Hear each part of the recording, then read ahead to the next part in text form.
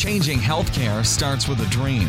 Better care, smarter care, and healthier people. Listen weekly as Dr. Gregory Goodman interviews today's most innovative MDs as they transform healthcare and share their journey from white coat to business suit, highlighting lessons learned and golden prescriptions for your success. Join us today and get your doctor-recommended dose of MD innovation.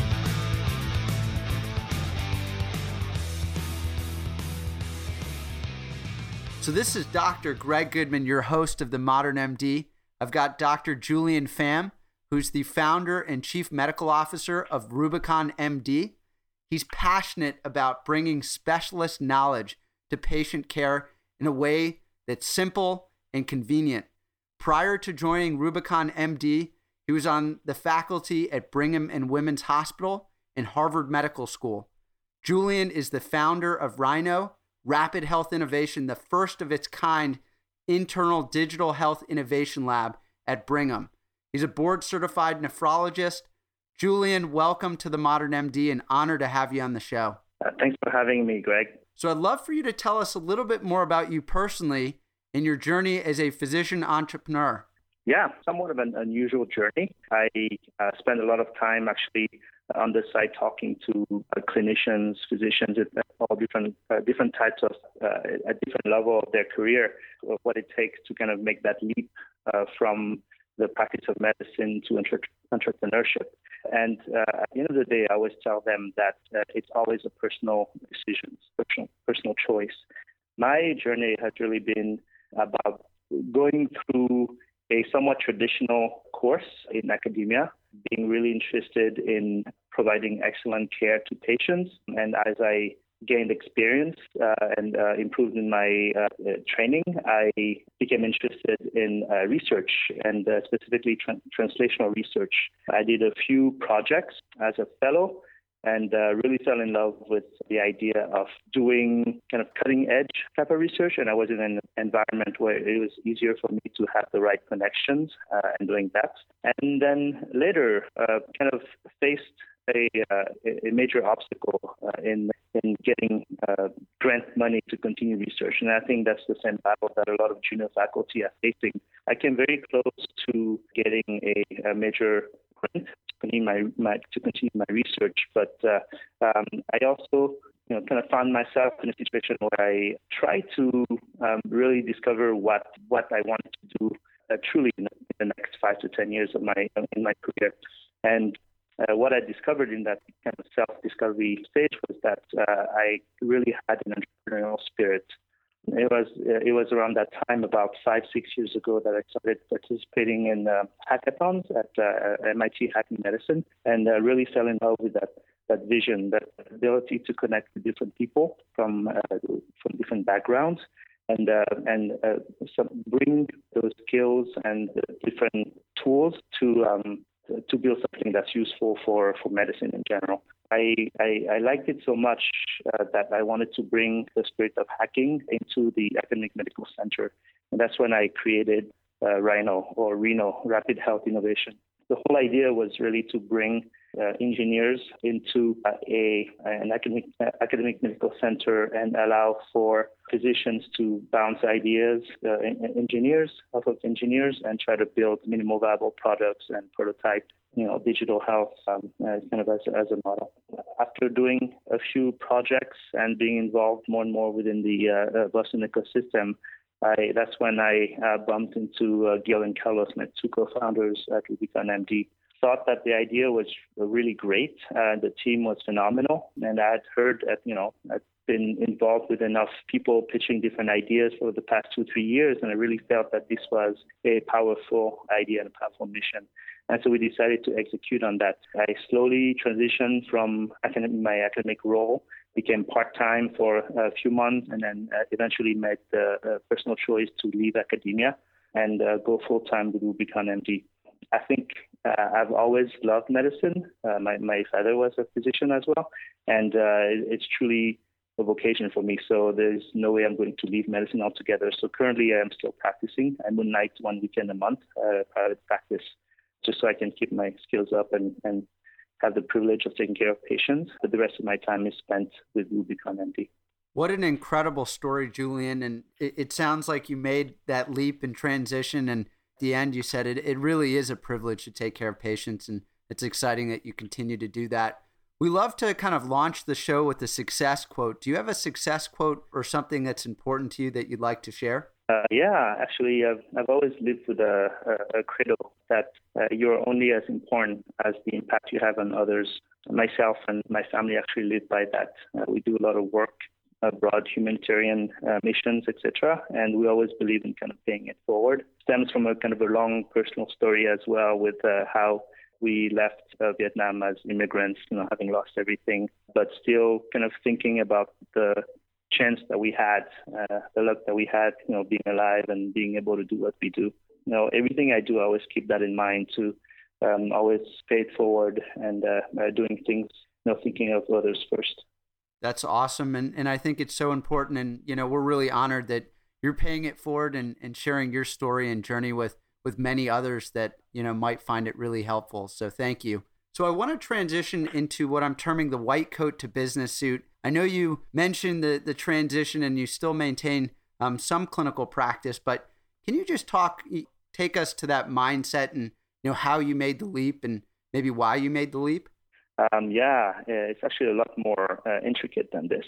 Along the way, through this kind of self-discovery journey, as I was transitioning from academia or from full-time medicine to entrepreneurship, I realized that there were so many parallels between the training of medicine and what I think is the training of an entrepreneur or a founder. You go through similar stages, even the process of thinking about research or thinking about building a product and testing it in a market are very similar. In a way, it's a form of scientific method, if you think of it in terms of the lean startup methodology. And so as I was discovering more and more parallels between the two, I really became interested and thought to myself, well, it's one thing to be able to treat one patient at a time. It's like I said, it's a privilege to have that patient-physician relationship. But at the end of the day, your impact is powerful for that person, but it's there. If there's a way you can channel your knowledge, your skills, your passion to actually have an impact at a much larger scale, what would it have to be like? What would it look like? And I think for me, personally, it looks something closer to entrepreneurship, where you are able to use the same thinking process, the same similar rationale and reasoning through a quote-unquote scientific method, but are able to apply your passion, your skills, your intelligence at a much, much larger scale. And also, through the challenges that I was going through in academia, that I was facing in academia, I also realized that, no matter how driven you are, a lot of times within an institution or within an organization, what you do is a project, and it's extremely difficult to scale that out outside of that institution. Even if you're, Harvard, it's rare. Whereas if you're to start building something, even if it's small, but with the mindset that your goal is to scale it out in the first place, then it's the opposite, right? You're thinking scale, but are able to focus it. And so the vision is slightly different and the goal is slightly different. And I find that even 2 years after we've started RubiconMD, we are much more scaled than any other projects that we could have done had we started it off within an institution. What an incredible kind of story. And thanks for sharing your entrepreneurial transition or mindset. I think, entrepreneurship, when thought about, like a vehicle, to really bring change or impact, like you're saying, is very powerful. So that was really cool. So I want to transition into what I'm terming the idea to venture. And I was kind of blessed. I think I saw the early stages of RubiconMD. And, I would love for you to share kind of the big vision and, what you're trying to solve. Absolutely. So Gil, Carlos, and I met at an MIT hacking medicine event about 2.5 years ago. I was actually helping out as a mentor there. Gil had left his job as a consultant, and he had this idea that's been simmering for some time now. He wanted to find a way to connect primary care with specialists in a more efficient way. Initially, it wasn't clear whether this was going to be a patient-facing platform or a physician-facing platform, but there were clearly kind of two sides to it. One, it would be bringing together and curating a group of really top-notch specialists. And on the other end, it would be somehow helping primary care, have access to those specialists. Carlos was there. At the time, he was at the Harvard Business School. And there was a much larger team. And, they iterated on the idea, had a pitch at the end. It was really fun and interesting. I joined them during the hackathon. And then after the event, we kind of all called each other and to see, who would be committed to continue. And I really liked the team and I really liked the idea, even if it wasn't exactly what we're doing now. And so Gil, Carlos, and I decided that we would continue this journey. A month later, that's when we met you at the MedStart hackathon. There were other different people who joined the team at that time. We iterated further on this idea, and that's where it kind of started coming together. I suggested to the team that doing a form of telemedicine using Skype, for example, can be pretty inconvenient because physicians are always busy, they're always running late. You'd have to find a way to connect them at the same time. It's not very practical. And so I suggested that we try to build a platform that was asynchronous, would allow a primary care provider to quote unquote curbside a specialist and use that information to deliver care, at some later time for their patients. So obviously those cases would have to be non-urgent and we practice medicine. So that the majority of medicine, at least outpatient medicine, is about ambiguity of care. It's not necessarily black and white, and there are many more situations in medicine where you need to find information that you can't find in textbook. That's why we practice medicine, and we can't just become physicians like straight out of medical school. If you remember, we actually came up with that model at MedStart, pitched it, and I think we won best pitch that day, and continued on. The next thing was we built a team. It was Gil, Carlos, and I, and we decided to experiment further. And we did this in several stages. One is to, first of all, see whether this is something that physicians would actually use. And so we put it out there. I tested it through a survey. Instead of having colleagues of mine page me and have me respond to them, they would actually go through the survey and ask a question if they needed to ask a question. So that was the true MVP if you think about it. And we actually found that it worked. Sometimes they just wanted a quick question and I could respond to them asynchronously.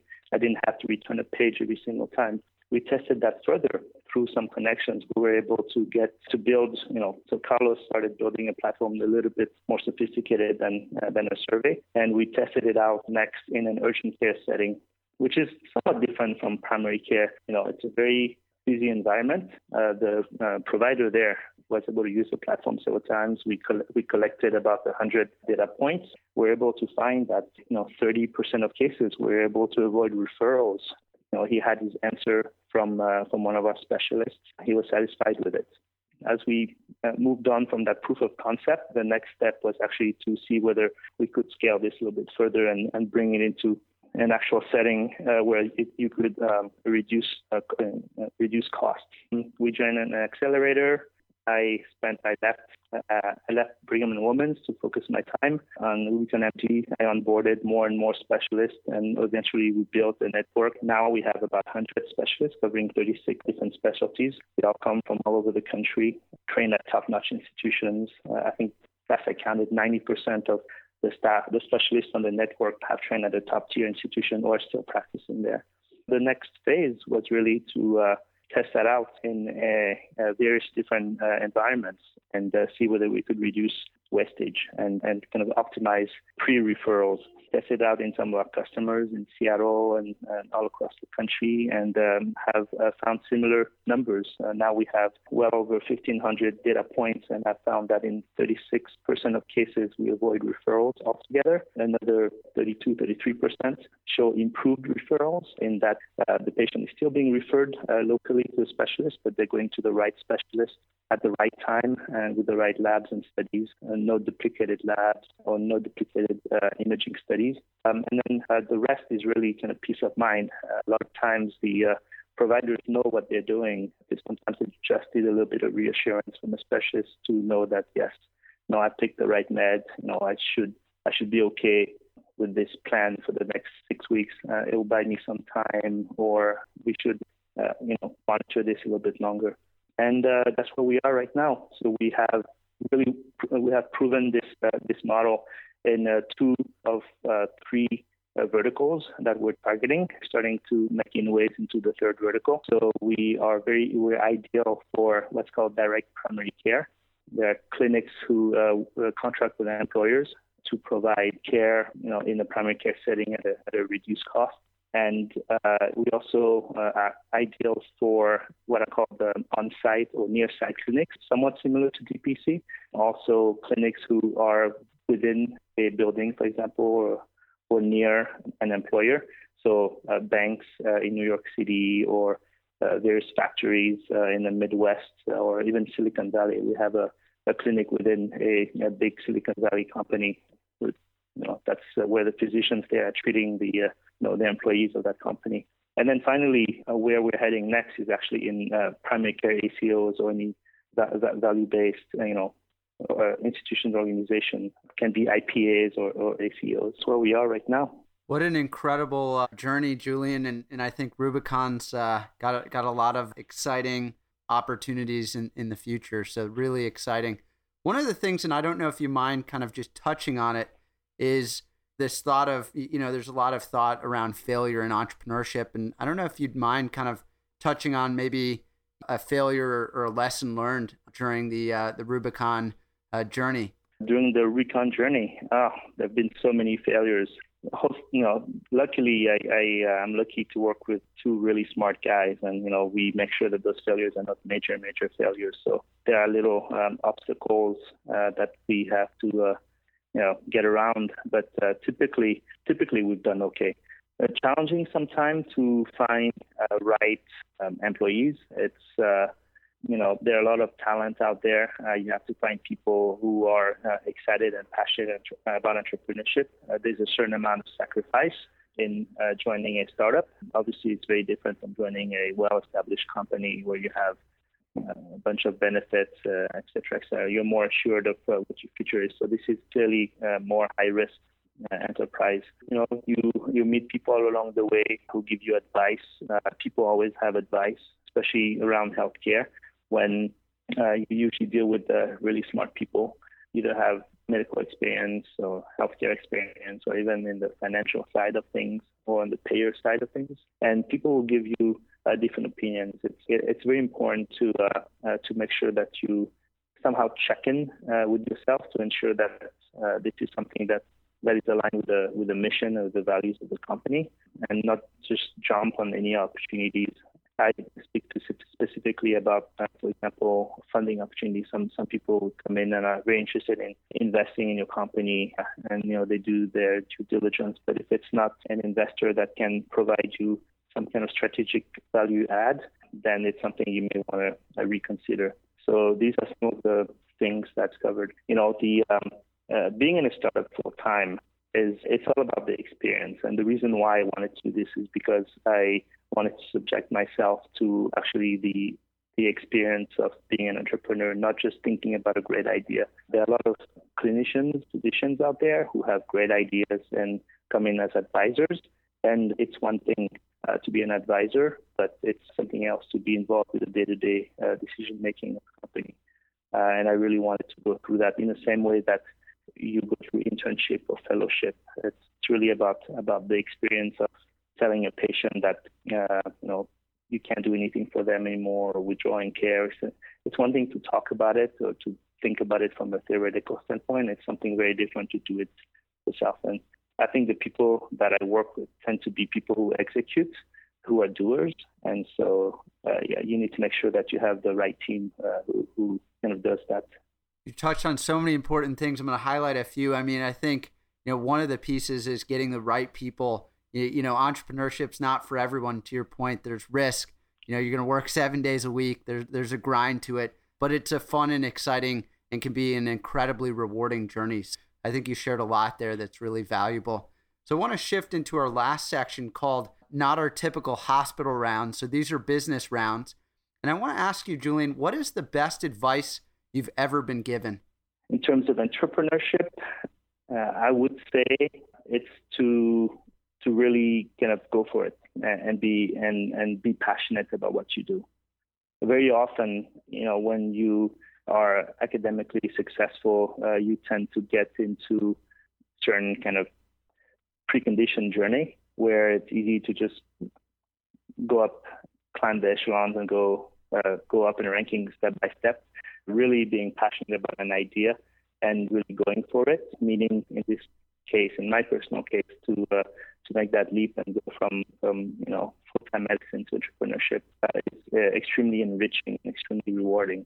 I love it. The fact that you jumped in and committed, I think, is incredible. It takes a lot of courage to do that. So really awesome. So the next question is about daily habits or daily success habits. One of the things I've studied with a lot of the physician entrepreneurs like yourself is that they have these daily habits or routines that they might attribute to their success. Do you have something that you do on a daily basis that you'd like to share? Yeah, I wake up very early in the morning, typically, usually before 6 a.m. or 6:30 a.m. or so. I like mornings because that's when I can be the most productive. I can go on with my day without getting too many distractions, and I can have at least a couple hours where I can do things that are kind of in the build-up of what the rest of my day is. Typically kind of organizing myself, looking at the calendar, reading the news, staying up to date with what's happening, responding to emails real quick. The good thing is that in my role as a chief medical officer, a lot of the people that I interact with frequently are other clinicians in the network, and everybody else wakes up early, maybe because they have things that they have to do at the hospital or whatnot, but it's convenient that way. It's a good time to communicate with the network. I tend to be somewhat of a productivity ninja. I like to have a certain routine. I always try to find that little tool, that little hack that's going to make that routine a little bit more efficient. At the end of the day, it actually probably does the opposite because I sign up for all these different online tools, like calendar tools or whatnot, to try to buy myself 8 to 10 minutes each time. But I have so many tools that it actually gets more confusing. But I like that. I tend to be an early adopter of technology. And that's one of the things that I really like doing as part of my daily routine is to check what are the new startups out there, how are people using new tools, what's moving, what's shifting. It's all about kind of this ecosystem and this passion you have for progress. That's so cool. And thanks for sharing some of your ninja, like behaviors in your daily morning routine. That's awesome. So I want to kind of finish up with healthcare trends. What do you think are some of the most exciting trends that you're following in healthcare? So first of all, with the shift to cannibal care, Obamacare, people are obviously finding ways to gain in efficiency, cost utilization, decrease cost, understanding population. And so there are a lot of tools out there that serve that primary purpose. But then I'm starting to witness tools that kind of intercalate between those primary tools and maybe data or security or other things. So there are services for services that I'm noticing now. It's somewhat clever. A lot of times, similar to RubiconMD, when you're the first mover in the space, there's always an opportunity to really scale really fast. You've got the right team, some luck, the right partnerships, et cetera, et cetera. I think in terms of kind of those primary silos, I guess, I would say data. There's a lot of data out there. I went to HIMSS recently and everyone was talking about data transfer, interoperability. And so the ability to actually collect the data, organize it, and being able to share it amongst institutions is going to be extremely important in the next 5 to 10 years. I would say using data or usually using data the space of population health. I think there are a lot of groups out there who are still figuring out how to transition into an ACO. Some of them are IPA, some of them are a group of solo practices or small groups of practices. And sometimes in rural health, and what I hear is that as part of their priorities, typically the first priority is to understand their population better, usually through data, and be able to risk stratify that population so that they can use technology or implement various programs or initiatives to actually curb the cost of their, high-cost patients. So these are two of the kind of big important trends that I see. Thanks for sharing that, Dr. Julien Pham, it was an absolute honor and privilege to have you on the Modern MD. I'm excited for your journey at Rubicon, and I wish you all the best. Thanks for your time, Greg. Thank you so much for joining me today on The Modern MD. Head to themodernmd.com to get links and recaps of every show and so much more. Dose up and like The Modern MD Facebook page.